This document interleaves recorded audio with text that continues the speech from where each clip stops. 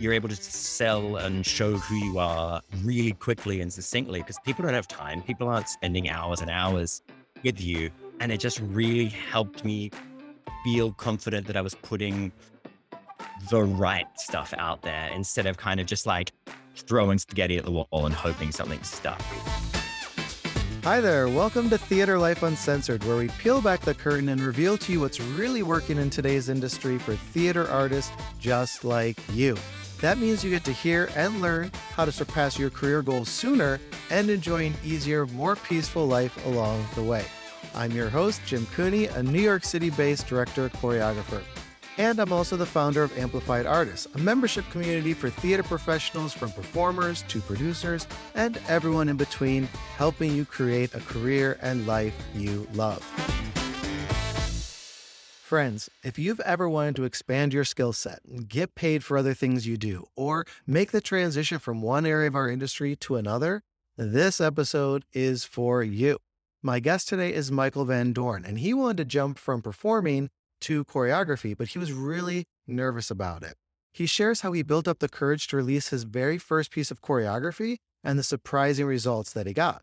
I think this interview is really inspiring because we are often our biggest roadblocks, our fears, doubts, insecurities, imposter syndrome, and whatever else. That's often bigger than the things that are actual hurdles in our career. I often say that this career is hard enough. Why are you making it harder? So the more that we see people who feel like us overcoming their fears and actually succeeding, the more it encourages us to take the risk and do the same. Now, Michael, or Mickey as he goes by casually, he works all over the world, and he shares some really great tips for working overseas if you're interested in that. And I can say, as someone who also works all over the world, that this is such a great bonus to our career. Getting to travel the world while someone else is paying for it and getting to experience the people and the culture and the food, it's just amazing. Most people have to save up money for years so they can travel internationally. And here we are getting paid to do it, and usually while doing a job that we love to do. Before we dive into all that, be sure to hit the subscribe button in your podcast player so you're the very first to know when the next episode is released.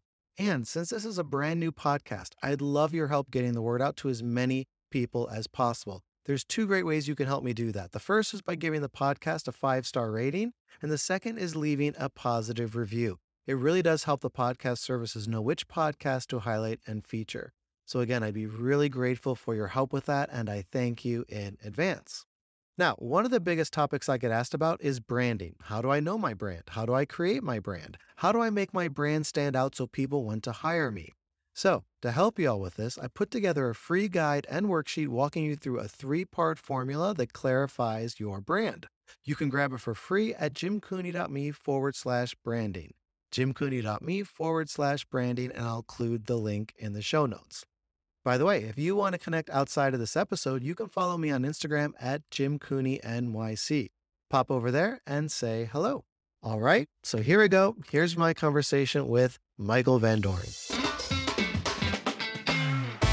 Hey, Mickey, thank you so much for being here today. I'm really excited to talk to you about all these things you've been up to lately. Thanks for having me. Yeah, you're welcome. Well, thanks for coming on. I'm just equally as feeling the same gratitude to you. For people who don't know you, I always like to ask, how would you describe yourself to someone? Because I think this is something people get nervous about if they're at a party or whatever, like someone doesn't know them or they meet a casting director or whatever, and they say, oh, tell me a little bit about yourself. So instead of me, just reading a bio, I like to give you the opportunity of how would you introduce yourself to someone and who you are as an artist today? Yeah, cool. All right. Right now in my life, I would say that I am a late career performer, early career choreographer. I'm originally from Sydney, Australia. I've kind of lived and worked around the world, and I have currently found home in Brooklyn, New York. And that's in a nutshell, me as a person meets me as an artist right now. Mm-hmm. Yeah, you literally have worked all over the world. And that's one of the things I want to talk to you about too today, because I think, when I work with international people, they're nervous to come, leave their country maybe, or they think it's impossible to go work in another country. But you were in Japan, you worked in London too, right? Yeah. I mean, and now you're in the US. So literally all over the world. So how did you did you feel like you had to build yourself up to go do that and get the courage to do that? Or like, did an opportunity just fall in your lap? Or like, what was your kind of like trajectory with all that? Yeah. I don't know. I was graduating high school, and my first gig out of high school was in Tokyo. And it was just, that was more by luck than anything. I booked this job. I knew nothing about it. I was very green, knew nothing about the world of professional theater. And I was like, why not? I'd gotten into university and was like, oh, maybe I want to go study. And I was like, you know what? I'm going to give this some time. Went away. What was meant to be a 6-month contract ended up being 2 years. And that kind of like, I met people from all over the world in that first little moment in my professional career. And that kind of led me, like, so many doors open from that. And I kind of realized so much was possible.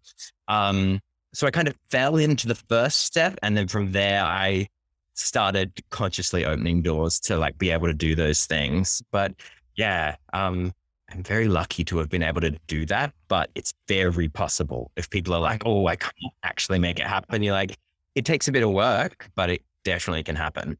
Yeah. I think like that, Yeah. like being exposed to people who are doing it is one of the things. And I think, you know, a lot of people will go train at a university in a country that they want to work in, but you have to have the money to do that. Right. And they will, you know, try to get a job like you did, but then you have to have the luck of getting the job. So like, there's some barrier to entry for some of these things, but nowadays with the internet and with social media, you have exposure to these, you know, situations and people who are doing things all over the world. And like the world has become a smaller place where it doesn't seem so scary to, you know, leave in a way. But there are Definitely. places for you to build relationships, whether you're using that online, whether you're doing that through like Facebook communities, whether you're in a community like Amplified Artists, like there are places there that you can start to build these relationships and see like, oh, I can do XYZ in another country. And here's the avenue to do that. Um, so, Yeah. 100%. so when you said you went away, where did you go? I first worked at Tokyo Disney Resort. And actually, like, I met friends that I still have now. And that was 17 years ago, I think.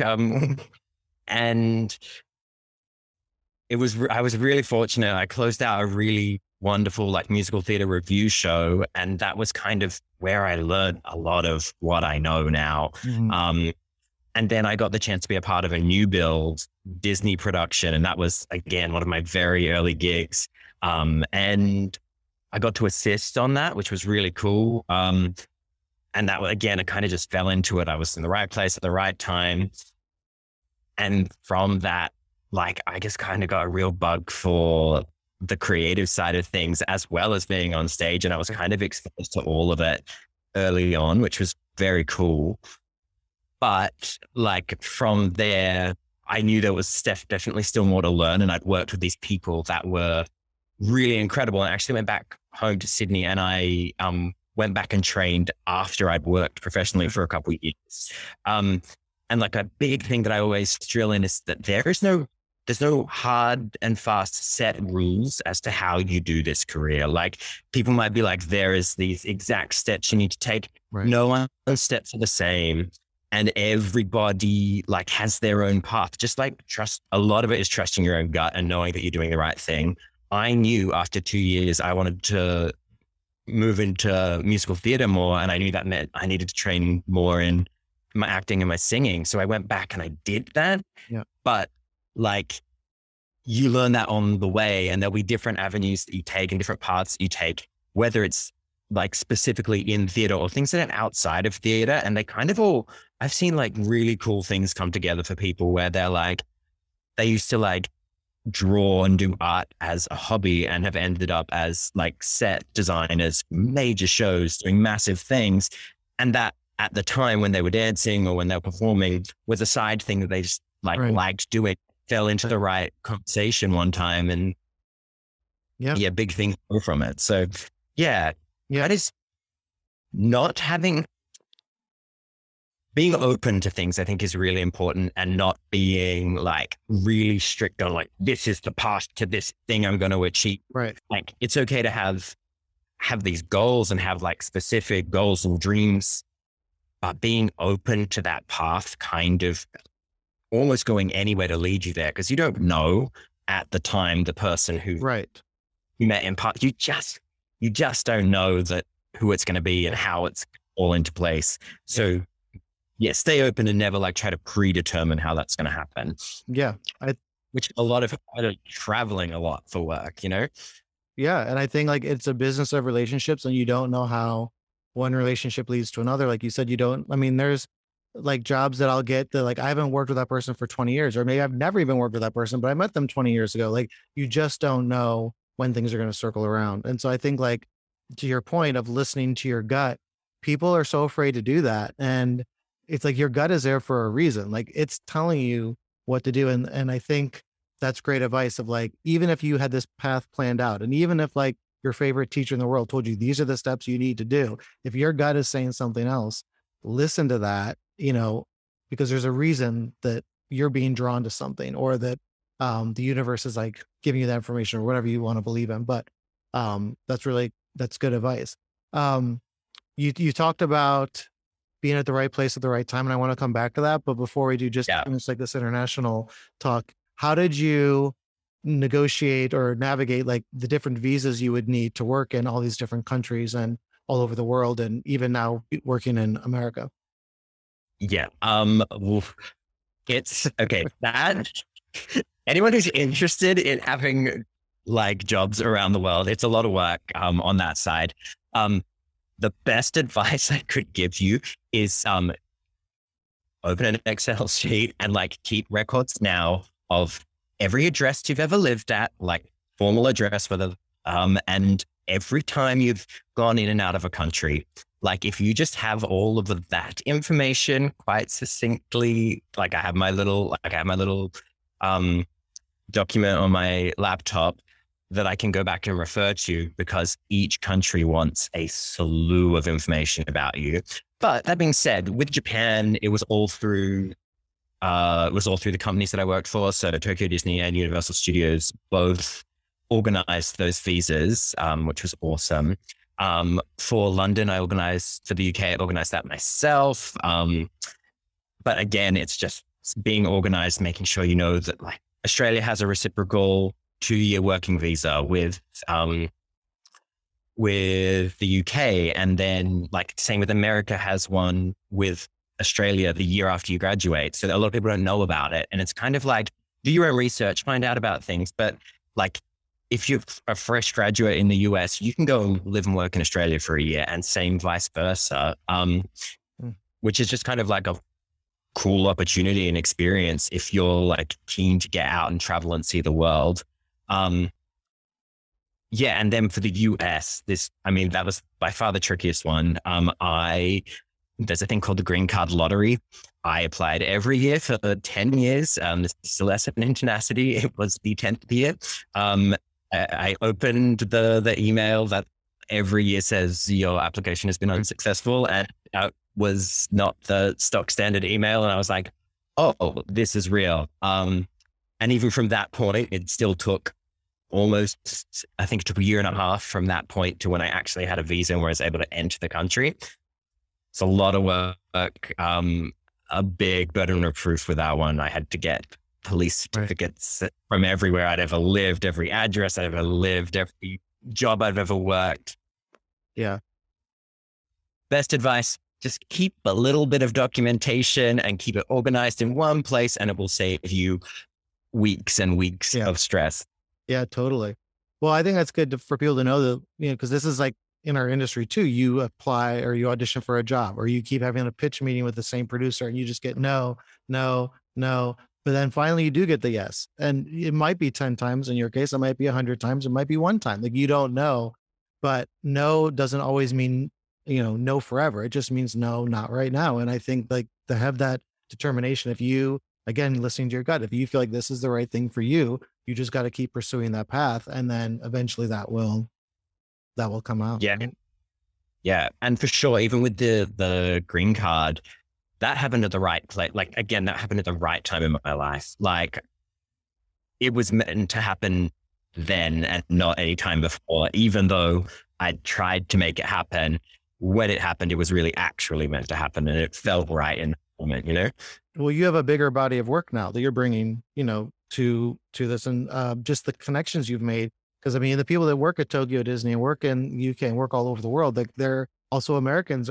Though those are some of those people, so you're still building relationships that way too, and through Yeah. social media, like we are talking about. So I think the more like armed you come with existing relationships and the body of work and stuff, is just going to make it that much easier in any job market. But when you come to the US specifically, like that will really help you. Yeah. And like, even like further than that, even as a social circle, I had friends here, and that people that don't perform anymore, but that are some of my closest friends to New York. And I'm like, it was just great that I had an instant little circle of people to help. Like, New York's a tough city, and when you're learning it new for the first time, to have people on your side and you're not navigating all by yourself, like, just those connections I feel like they're almost more useful than the business connections, because you've got that like genuine, again, like support network community around you. Totally. All right. So going back to now what you said about, the right place at the right time, because people Yeah. say that, I say that, we all say that phrase, but do you really think it was the right place at the right time? Or did you think that people actually recognized in you, oh, this guy has a really creative mind, or like he'd be really good in the room to work with and developing this new show, or he has these skills? Like, do you think people recognize that you were a creative person, in terms of like eventually becoming Early a on, photographer, but I like, feel like I feel like it's a little from column A, a little from column B. If I'm honest, like, I was in one show, I was like hired specifically as a tap dancer, and what they were creating in this new show had a lot of tap in it, and so they needed someone who could do that stuff. But I was also like young and eager and kind of just like willing to go with the flow, which I guess then, like, from a personality point of view, they're like,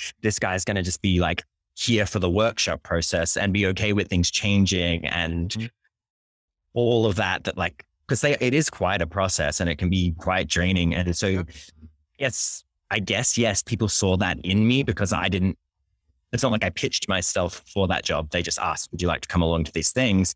And, that relationship stayed great, and it still is great so many years later.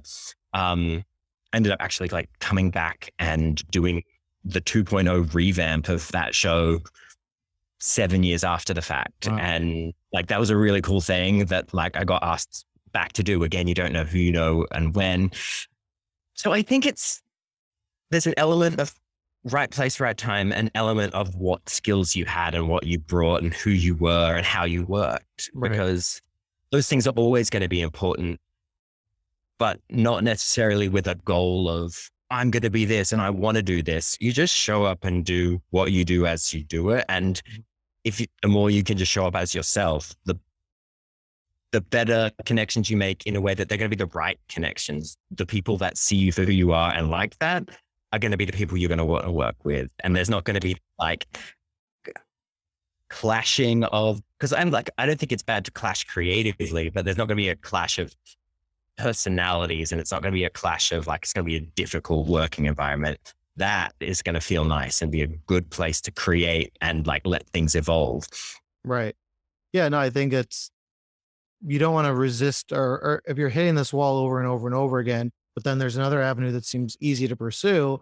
It's like, well, maybe I need to listen to this. And like, if all these other people are seeing this in myself, maybe I should be, looking at this. Cause I think it's easy for us to think we come across a certain way, or that people look at us a certain way.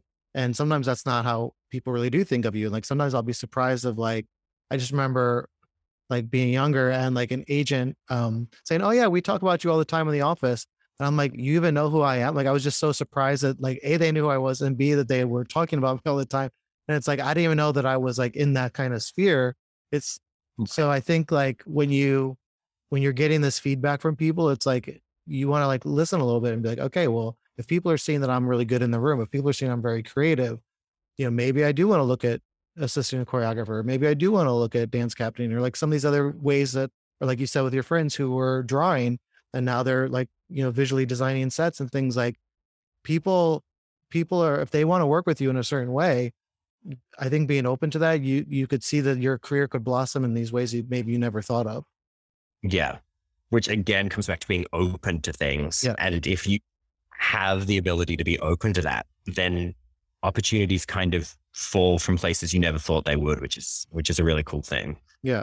So when I first met you, unless I misunderstood, like what I was understanding at the time was that you had been thinking about transitioning to choreography for quite some time, but Yeah. hadn't like officially like put the stake in the ground, like, yes, this is what I'm going to do. Right. Yeah. So what was the journey from when you were working at Tokyo and you got that little like kernel of like, oh, well, I'm working on this new show. Maybe this could be something I pursue. Right. What was like that journey like to like you officially saying like, okay, yes, I'm going to call myself a choreographer? Yeah. Wow. Okay. So, it was a bit of like, it was a real journey. And I honestly, I still feel tentative, like putting that stamp on it. It's like, I'm a choreographer. Like it's new and it's a little bit scary and it's exciting all at once. But like, yeah, early on getting creative opportunities and then like progressing into like dance captain roles. And again, people, I guess, seeing that in me and seeing more how looking at a production more as a whole, as opposed to my role in the show and how it works. All of that was useful through that time. And then when I always had an idea in my head that I wasn't always going to be on stage. Like there are people who are like, I am going to perform till like everything gives out. And I'm like, I love that. That's never been me. I've always seen things a little differently. And I didn't know, and I still don't exactly know how that's going to manifest for me. But for a long time, and a big part of what I really enjoy doing is like helping artists on their journey. So like, and that kind of led me into direction of casting for a little while. And I thought maybe I want to be a part of this process where I can help match people into these roles and help tell a story from this side of the desk. And it was one of the first things I did when I got to New York. I was really lucky. It was a connection I'd made through working on ships. And I got to intern in a casting office here in New York.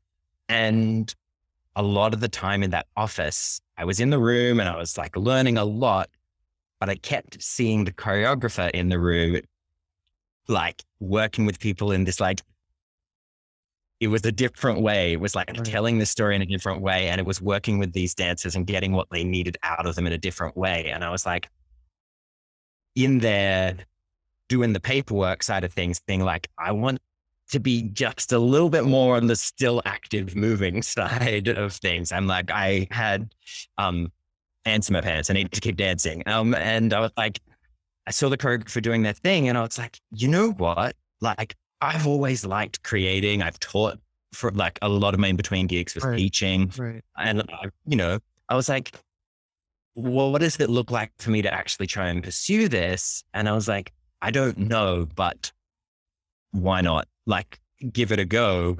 That feels more like a path I want to pursue than be in an office full-time just yet in my life and in my career.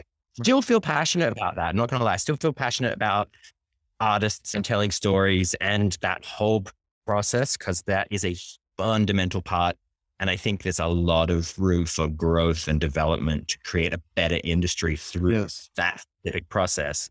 But where I am currently, I want to create. And I think I have a like quirky and a bit of like a playful style that not a lot of people have. So I think I've got like something unique to bring.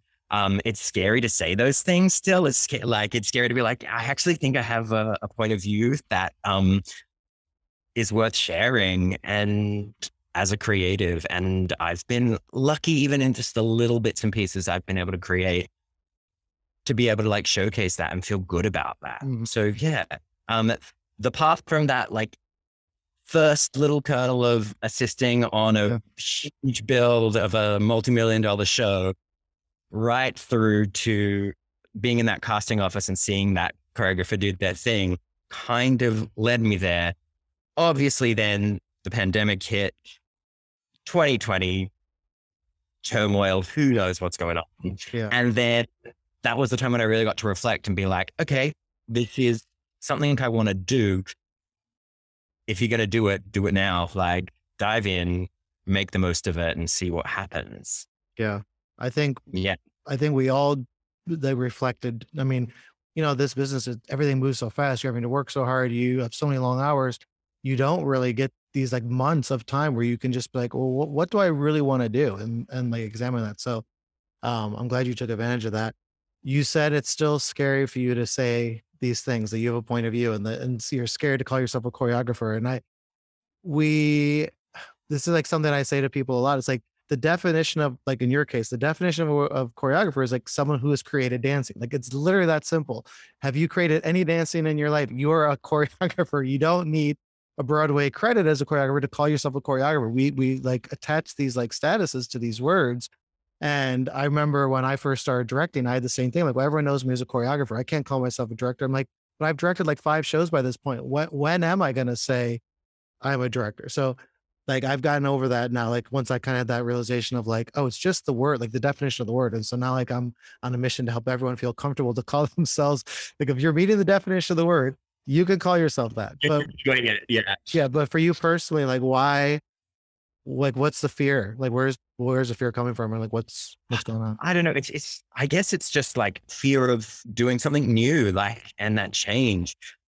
I've always been on stage. And that's always been my go-to. And that's what people know. Like, people know me as a performer. And so it's like the fear is, Yeah, it's almost like reintroducing yourself after a long time of like, someone and then being like, actually, this is this, like, I fundamentally as a person have not changed. What I'm doing creatively has. And that's funny because there's still like, if there's the right project and the right thing that's like screaming at me, yeah, I would still love to be on stage and do it. Like, I'm not adverse to that. It's right, just, I'm not going in for everything. I'm not just doing that right. audition hustle grind. I'm quite selective about it. Because if it's going to work out, it's going to work out. But I am a lot more willing to put the grunt work in as a choreographer right now. Yeah. And I did that as a dancer and did that as a musical theater performer. So to like get to this stage here, it is scary to be in that phase. It's new. People don't know you. You don't have like, I guess I am lucky because you have those relationships you've built as a performer, which really do form a foundation. But it is seeing who's receptive to that. Because some people are like, some people don't see you in that way and other people do. And like, be like, oh yeah, you would be great at that. And other people be like, just that becomes scary because I think it's just more a matter of like, you're putting yourself out there again in a brand new way. And yeah, that's always going to be a little bit scary. Yeah. Well, I think most people probably like, oh, of course he's choreographing now. Like if they know you and they worked with you and they see the way your mind is and your attention to detail and all these kinds of things, like, it's like, of course that's what you're going to do. I think we have this worst case scenario, like you said, like people are like, oh, why are they doing that? But I think in general, like, most people are happy to see other people succeed. And if like, it seems like a logical place for you to go, which it is given your history, then I think most people would support that. So like, I know like when you were about to post your choreography, you got really nervous the night before posting for the first time. So talk to us about that, because you finally got the courage to post it and then you were really surprised with what the results were. So yeah, I mean, this was one of my like first moments of really like leaning on the amplified artist community, because I'd created this piece pre-pandemic. It was 2019 when I did it, and I'd filmed it all. I'd like had it all done and ready to go, and I didn't share it anywhere with anything. And it just did not feel like the right. Like, it's scary enough when there's not massive world events going on. It just felt like the wrong time. It felt like not organic to do that. But then we obviously went through a year and a half of not working a lot. And so like, not only did I like have the like, okay, is now the right time fear with like, is anyone going to watch this? Is anyone going to like this? Yeah. So I was terrified of all those things. did put it like, I kind of like did one of those, like press the button and like looked away and came back the next day, and not to be like, oh wow, but like I've never had a video on social media, and not that I like am that invested in social media and that side of things. I've never had it get sucked into the algorithm, and came back and I'm like 24 hours later, almost 2,000 people had seen it. And I was like, oh, that's a full theater worth of people saw my work in a day. And it was like a weird, like, I don't want to say that that was the confidence boost, but I'm like, it was terrifying. And then I did get a boost of confidence from that and be like, yeah, okay. It was like well received, and people were like, that's great stuff. Keep it coming. And I was like, oh, okay, I can do this, but Yeah. still terrifying. There's still that like element of it going to be scary. Well, I've been doing it But 20 yeah, years and it's still terrifying for me too. Like it's anytime you put your work out there, it's creative, it's subjective. So yeah, I mean that doesn't go away, but I'm glad that you recognize like, oh, I've made myself do it and it wasn't as scary as I thought afterwards. You know, like you got through it, you didn't die. And actually got a really good result. And so that spurs you on. yeah, for sure. And I mean, like, if I can like dive back into Yeah. specifically with the course and how it helped me, with Amplified Artists, it helps you get your like digital life in order, I think is the best way to put it. Cause I'm like, there's so much information, like really good information about reels and how to like package yourself online, how to have a website that's like really like hits and is to the point, and like you're able to sell and show who you are really quickly and succinctly, because people don't have time. People aren't spending hours and Right. hours with Right. you. And it just really helped me feel confident that I was putting the right stuff out there instead of kind of just like throwing spaghetti at the wall and hoping Right. something stuck. Yeah. Well, thank you for sharing that. I do think like you only get the, one time to make the first impression. So it's much easier to do things, in a way that's going to behoove you in the beginning than having to go back and like then recalibrate what everyone's thinking about you and like reshape your reputation after the fact. So 100%. that's awesome. You, so, well, I want to come back to your choreography, but just while we're talking about this, one of the things like besides all this like digital stuff you're talking about, we in Amplified Artists, it's like this idea of like your money, your health, your mental health, your physical health, spiritual health, and like Yeah. you're a very like well-rounded person yourself, and very like grounded person, and all these kinds of things. How has like any of that affected the way you make art? Like thinking of it from more of like this holistic point of view, or has that just been like a thing that you've been naturally good at, your whole life? Um, I think that like, honestly, like what the biggest part of when you're making art, you have to, if you don't share that art, does that art exist other than with yourself? And I think Right. the biggest thing in all of that has been the ability to help me share my work and my art, which has been really great. Um, yeah, it's great because like as you like work through, like I mean, I'm still working through it. It's because it's self-led and you take yourself through different courses. There are different points where you're like, oh, I'm like feeling worried about this right now. And there's kind of a resource. You're like, oh, I just paid my rent and I'm not feeling great. You go read the money stuff and like listen to the seminars and you go like, oh, okay. Like, and there's like just again, support and something to help you like chill out. Or if you're like spinning out about a callback you didn't hear about or whatever it is, and you go into some of the artistry and be like, it's fine. I shared my like work with people, and if they liked it, they did. If they didn't, they didn't. But like Mm-hmm. hearing it, having that like resource there to just reinforce it is great.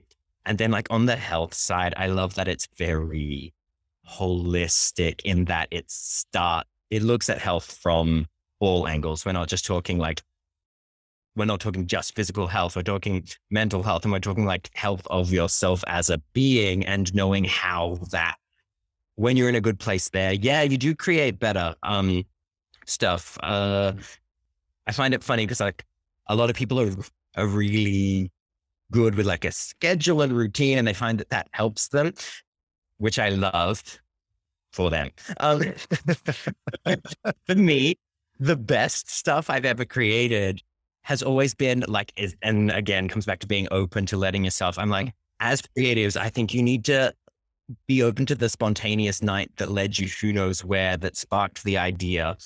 And like, yes, obviously for the bulk of time, if you can have some routine and keep things regimented, but like, when you get like a little idea and it's 10 p.m. and then all of a Yeah. sudden it's 3 a.m., but it's still, and it's not shutting yourself off to that and being like, yes, but my bedtime's 11 p.m. and I Right. need to stick to that. It's like rolling with it and having a double shot the next day at work to make it work and be like, okay, like I'm running on like coffee and fumes, but this idea I had last night Yeah.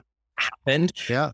It's like taking the pieces of what's there in that course has kind of been able to be like, this works for me, this works for me, this works for me. Yeah. Other things like, you're like, okay, that's great. But like, Right. I'm going to do what's always worked for me before. Yeah. And like you put that together. And again, there are no rules. So it really helps, I don't know, Yeah. bring things together for you as a person. But then you're like, okay, cool. Like Yeah. we're creating things. Yeah. Yeah. I mean, I always say to people, it's like choose your own adventure because, some people love to just do the coursework on their own. Some people love to come to all the live events and just be interactive in that way. Like, and, like every course has different, like you said, like there's going to be some things that apply to you and some things that don't. And so it's like just knowing that you have like all the information there and you can consume it on your own schedule and whatever. Like that's been my goal. So I'm really glad to hear that that's helpful. No, for sure. And it, like, there are certain things that are like really useful to people, like setting up an LLC and like a lot of the business money side of things. They're not factoring in like the Australian tax implications of doing those things. So like, Right. yeah, I know that I have to like have these extra things and Right. like, but there's a solid foundation and there's like Right. a lot of like things that are going to help you, but you just like inject where you are personally into that scenario and you take what you can from it. Yeah. And one thing I think too, people like if they don't know this already, is like you can leave and come back on your own. Like if you're on a monthly plan, a monthly membership, like you can go away and come back. Because it's not, the whole idea is not to like suck you in and like make you like chained to this program. It's like it's there when you need it. And if you don't, like we have lots of people who go off, do a show, then they'll come back, or they want to go work on their own a little bit and come back. And your account is exactly as you left it. Like when you pick back up, it's like all of your saved content, all of your favorites, your history, all that stuff is all there, your community profile, everything. So you had done a couple months and then you had left because you're like, okay, I've learned all this great information. I want to go off on my own, like put my, head down and like get all this stuff going. And then a few months later, you came back and decided to join for a full year. And so, Yeah. and like many people have done this kind of thing. So I just want people to understand that like that is an option for you, that you can go and come back. But what made you decide? I know like you had said to me, like, oh, I really missed having like this team of support. So that's why I'm coming back. So like, what was your journey like with that? Yeah. I mean, it was interesting. It was it summer 2021 that I joined? Yeah. And there was like a 3-month intro It was like package. getting back to business. Yeah. Cause everything was open. Yeah. Oh, And yeah. and it was great. And I really, and like, I dived in head first. I like Did. carved out time for it every day. And I learned a lot quickly and felt really good about things and like had some opportunities kind of come up. And I was like, you know what? I'm going to like follow where this path is leading, which was awesome. And then in true 2021 style, a lot of things just kind of closed, collapsed. Jobs that I had lined up fell through. And I'm not unique in that moment. It happened to a lot of people. And I just found myself being like, I felt like I was back at square one and I was like, oh no, what do I do? And I was like, you know what, where did I feel really good? And where did I feel like I could like share my thoughts and have a little community around me, as well as like have that support and like learning. But honestly, the biggest part was the little community network of artists that are based around, like, is it just the US or is it around the people world? all over. Yeah. It's all over. Yeah. Like, and that's it. It was like knowing that was there. To me, I was just like, you know what? Like, if I know that that's there, and that's why I signed up for the full year. It's like, there are times when I'm going to be busier and times when I've got more time to be involved with the course, but I'm like trying to carve out a couple hours a month to be a part of the live calls and stuff, for me, they're so beneficial. I feel like hearing other people going through the same stuff as what you are Yes. instantly makes you feel less alone in something that you can feel like, I'm the only person going through it. Yeah. And then you instantly go like, we are all doing it and we are all struggling through it and we are all, I don't know, find creative solutions. And if you don't find a creative solution, you find like a friend to laugh about it with, as opposed to just getting in your head way too much about it. So I'd say the community aspect of it was the biggest draw card back. Oh, thanks. Yeah. And knowing that that's growing still now, and that like the more voices that come and join, the stronger that community gets. Yeah. I don't know. I bumped into someone from the golf the other day, which was cool. And I was like, we had a weird moment of like, hey, why do I know? And I'm like, oh, we know each other from online, like the monthly get together. And I'm like, well, that's like strange, but cool. And that's what New York's like. You bump into people all the time. And then like to know that that's just like a new connection I have in the city. Awesome. Yeah. Well, and I also like too that inside Amplified Arts, we have people like yourself who are choreographing. We have people who are directors. We have producers, writers, actors. And I say it all the time. It's like, we have everyone, like, if you want to put something out there, you have all these people. Want to know it? Yeah. Like you have this network. So yeah, no, it's really. Okay, cool. Yeah. Thank you for sharing that. It's always good for me to know like how people are responding to things too, because then it helps me keep developing it. And I think also like, I also get to appreciate like when you guys are sharing things, it's not just like I'm sitting back like, oh, this is good. It's like, oh, I need to listen to that too. Or like, oh yeah, that helps me too. It's like I'm in the same trenches with everyone else. And so it's like I love getting on those calls as well, because I always leave feeling empowered and inspired by what you all are sharing. So it's really good in that way. So I want to go back. You said, well, first of all, let's finish talking about your choreography, and then I want to go back to something else. So you posted your video, you got the 2,000 views. Great. You feel a bit more confident now, not so scared. So from that point forward till today, like, what are you doing now? And like, how has that transitioned, and like, what kinds of things are you excited about working on and whatnot? Yeah. I mean, right now I'm just like, I had an idea. It was one of those, like I had an idea in my head. I was actually out on a gig doing a show, and the cast were all on board with me. And I said, hey, do you want to like help me? And I choreographed a number on them.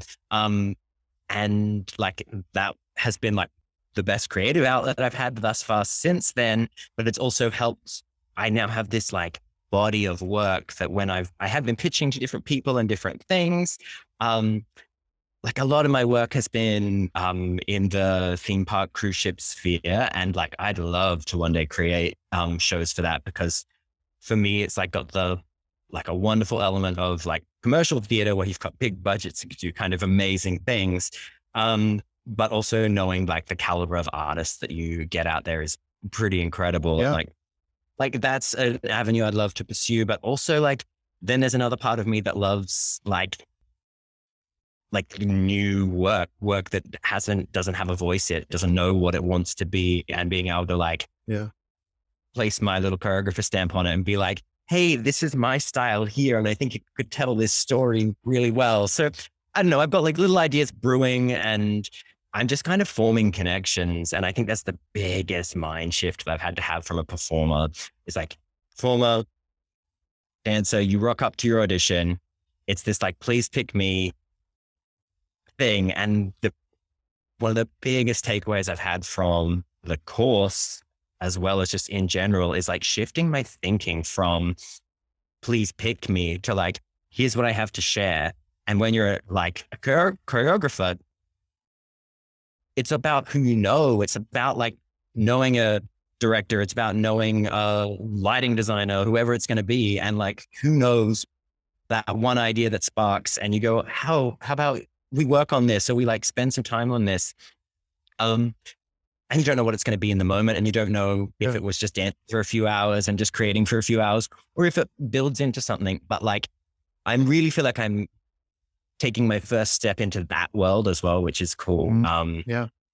Yeah. Which I know like is a lot of what you've done, which is kind of cool to see how like new builds are like their own beast. It's a very cool part of the industry.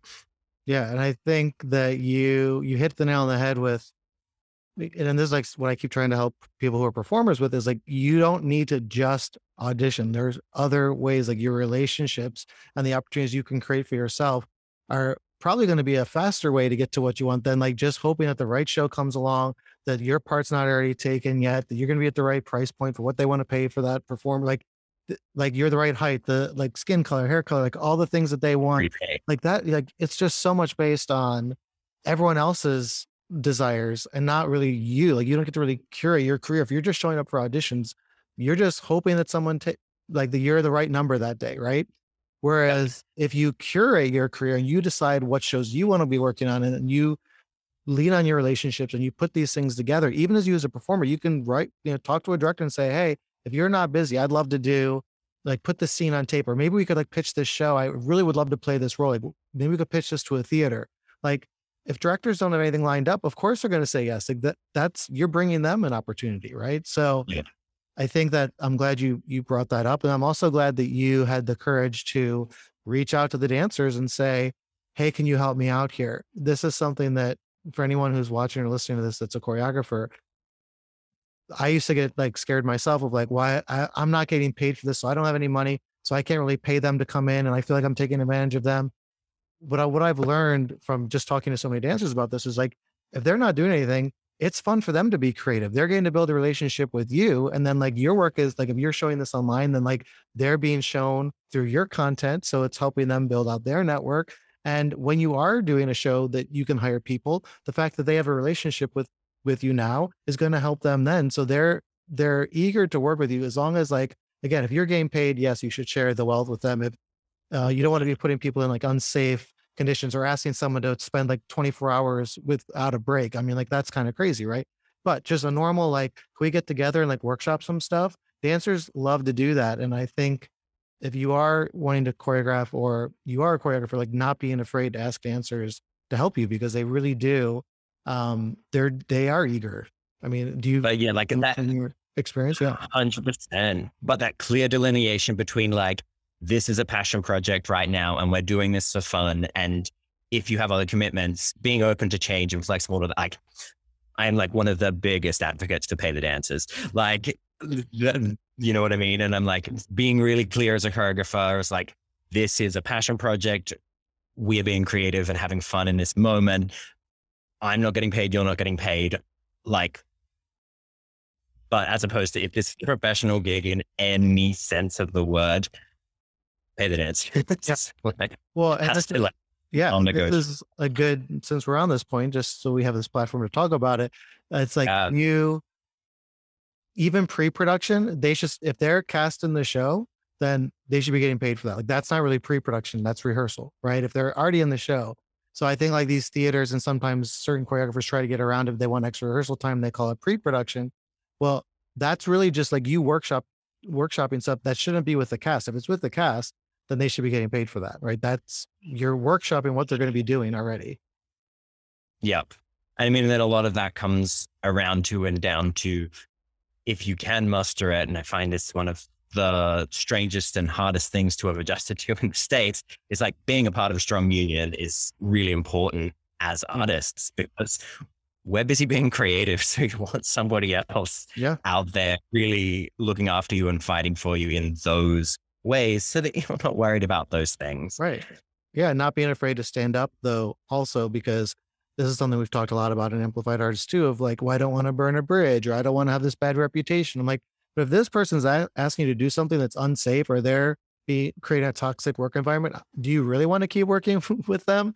Like, isn't that a bridge you'd probably be okay to burn? And also, like, they must have a reputation in the industry for acting this way because that's how they're acting. So everyone knows that. So if that person were to badmouth you and say, well, they don't want to, I want them to be lifting and they'd want a safety check before that. And like, well, yeah, of course. Like, so you're the asshole, not this person. Right. Yeah. So I think, And even if that might not be clear in the moment, yeah, trust me, in time that will become clear. exactly. Right. So just, you have to advocate for yourself. And, if that person doesn't respect that, then I would question whether you want to keep working for that person, because hopefully you want to be in a room where everyone respects everyone and you're there to make the best art possible. So, Yeah. um, Okay, so going back now to what I wanted to ask you, because you'd said this when you were working with casting about opportunities to make our industry better. And so, just from your point of view, doesn't have to be with casting, just performing Yeah. choreography, whatever. What, because you have worked all over the world, you've worked through different unions, different work environments, things like that. What, like from your point of view, would make our industry better? Like, what can we be doing to make it better? I mean, I feel like a lot of the reflecting that happened through 2020, 21 was like the industry and like taking a really frank look at it, like ripping some curtains back and being like, there's a lot of inequity here that needs to be looked at. I don't think there's one like blanket thing that's going to solve everything. And I feel like there's a multitude of issues and you're not going to be able to solve everything at once, but you are going to be able to start working on all of them at the same time, which is important. I think I think from like a holistic point of view, I think if as long as everybody keeps kindness at the forefront of what they're doing and the interactions that they're having, everyone's going to learn and grow and develop together, and that's going to be great. I think the industry needs to acknowledge that, like, okay, when you're asking people to do really tricky stuff, that's hard on your body, hard on your mind, even like playing certain roles that's going to be going and like delving into trauma every night, whatever it is, like being kind wherever you can in every way that you can is huge. And I think the industry as a whole does not need to have we can remove some old adages of the ballet teacher with a cigarette and a cane, and we could remove the angry old director screaming at the performers. Like, there's no place for it, there's no need for it, and like we're all here to share our voices. I think like in a little more of a like specific world, yeah, I do think that creating space for everyone's voice is so important. And a lot of that can be done through casting, but making sure that the voices at the top represent what we want the industry to be. And so if that means like some pretty massive changes, being willing to have those frank conversations, those tough conversations, but make the changes. Like there's just no way in 2022 you can look at society as it is and not acknowledge how much theater has benefited off the skills and talents of people, but the profit and the like commercialization of the theater has remained with the like archetype producer. And so looking at ways to change that and looking at ways to tell more diverse stories, more, I honestly, it's more exciting. It's more interesting, and then using that to like utilize the talents of like just a broader scope of people and just kind of breaking norms and not being afraid to, and knowing that just how things are going to be from now, and not look at it, like if anyone like mutters the word, like ticks the diversity box or anything like that, like viscerally makes my blood boil. I'm like, absolutely not. We're not there anymore when we should never have been there. And I'm like, as an industry, we have to understand that that's a massive flaw and that there's such room to grow and be better as a whole, that like it's going to take everyone. It can't, like, it can take you as a performer being offered a role you're maybe like, oh, I shouldn't be playing this role, knowing in your heart that that's not you and you shouldn't be playing that role, to the like really producers and casting doing, it's going to be a tough road for them. Like I don't envy that position. There's a lot of work that needs to be done there, but it can be done. It absolutely can be done. And artists always lead revolutions. And so knowing that is exciting. And it means you get to be a part of painting this brand new picture of what art looks like around the world on stage, and the stories that are being told and the influence that is happening on society in a Yep. much wider scope. So for me, yeah, it's letting all voices in and doing it with kindness. Yeah. I think it's education too. It's like that's, when Yeah. you are like, if you look at, at least in America, like the universities with their musical theater programs, if you just look at like the people that they accept, and a part of that is also financial, but there are scholarships and things of that nature.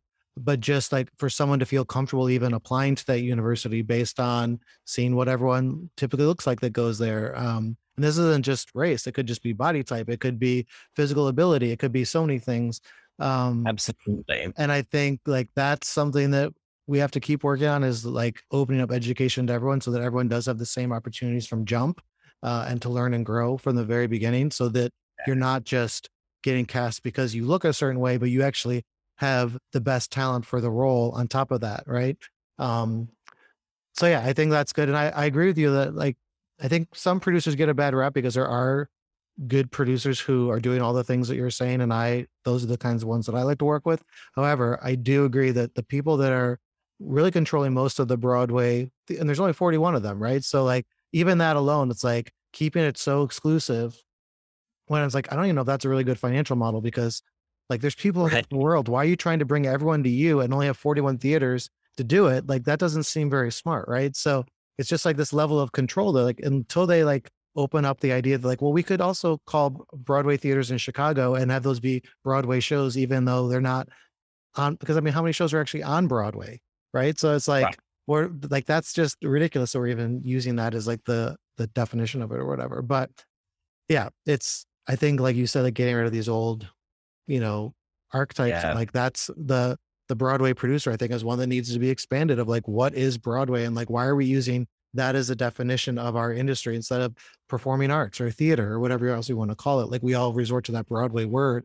And so it keeps everyone feeling like, well, if I'm not working on Broadway or if the show's not on Broadway, we're going to pay people less. It's going to be less prestige. You're not going to be considered as talent when like I work with the same Broadway people that I do in New York all over the world. It's literally the same people. Why are we getting paid differently? Why is it like changing like the Yep. quality, like all these things? So, Yeah, um, absolutely. yeah, And like, I think like to build on that, like even if like from us as creatives, if we're telling different stories and those stories are reaching communities and they're seeing a different right. story being told on stage, that then obviously there are different barriers and stuff, but opening that up and having that representation means that more of those people go into early education in the arts. And then you really are building that pool of people that can do it, grassroots community, which is where it needs to start. And then from that, then the university programs are going to expand, and like it's where and what can you be doing at each stage that's going to benefit this as a whole. There's no band-aid solution to this. Oh, It's going to take a long time and it's going to take a lot of work. yeah. But it's ultimately going to be for the benefit, not just like of theater, but like society as a whole Yeah. and like the purpose of art and how it influences people. Right. Like people shouldn't have to live in New York to see amazing art. And you also shouldn't have to live in New York as an artist. I mean, some of the best performers I've ever worked with were people who chose not to live in New York and they lived in whatever theater, so whatever town that the theater was in that I was working in, and they were just a local actor, but they were just as qualified, just as talented. Maybe they had done some Broadway shows and had moved out of New York or whatever it may be, but they were choosing not to live in New York. And so I think like, again, like there's this amazing talent all over the world. Why aren't we sharing stories from people all over the world? Why aren't we giving access to that? Like, so Yeah. yeah, I'm Yeah. glad we're on Sure. the same page about that. Yeah. So anyone watching that like wants to start helping make theater outside of New York City, go for it, please do. Um, Yeah. and yeah, so all right. Well, is there anything else we didn't touch on that you want to share about like your journey to choreography and like what your tips for anyone else trying to pursue this? Anything else you want to say? Like honestly, I feel like actually like one tip I would say, which has helped me a lot, is especially starting out new. And you did mention it before, is like somewhat having your ducks in a row, like having a good body of work to share before you start sharing things. It's okay to like start in your own head, be like I'm creating and I want to be doing this thing. When you start sharing that with people, people will be interested, like hopefully, people are interested and they'll ask for something, and like make sure that you've got something there. And so in your downtime or in the time that you're like just be creating and making sure like the better your body of work is, and that's going to consistently keep evolving and growing. But if you have a good base, something to start with, that's your initial pitch. And that's the thing that's going to kind of like get you a little bit of traction with the human connection you've had with that person. So if you can link your talent with the connection you made with a person, but you actually have something to share, instead of being like, yeah, I'm a choreographer. I've got nothing for you there. Yeah. It's not as useful. Like, trust me. Cool. Help them trust you. Yeah. That would be my tip. That's good. So if people want to learn more about you or find you to connect with you, where should they go? Where's the best place for them to? Okay. If you want to work with me, go to michaelvandoorncreative.com, and you'll see all my stuff there. And then if you want to just follow along and see what I do in my life, at Michael Stan Van is my Instagram handle. Awesome. Cool. Well, thank you so much for being here. Thanks for sharing all of your like wisdom and your story with us. I think it's really inspiring for people to hear. So I really appreciate your time. Thank you so much. Cool. Thanks, Q. Okay. See you later. Bye-bye. Mickey is such a great guy, and I'm so glad he shared his thoughts and experiences with us. And I hope that you feel inspired now to take a step forward if you've been holding yourself back in any way. And this goes beyond just transitioning from one area of our industry to another. We put these roadblocks up all the time. But since we are the ones who are putting the roadblocks up, we are also the ones who can take them down. Before we wrap up here, don't forget you can get my 3-part branding formula guide and worksheet on my website at jimcooney.me/branding, or by following the link in the show notes. If you like this episode, be sure to subscribe. And while you're there, leave the show a 5-star review, especially if you think this podcast will be helpful for someone else. If you've got any questions, give me a shout on Instagram at JimCooneyNYC. Remember, there's no one on the planet who's just like you. Stay true to the gifts that you have and who you are. Thanks for tuning in today. Now, here's a little preview of next week's episode. See you then. If there's one thing I get on a soapbox about, it's this idea of a starving artist. I'm going to say it flat out. It's a myth. It is simply not true. In fact, it's more than a myth. It's a harmful belief that diminishes your value in so many ways. That's why it's so important we break you free from a starving artist mindset.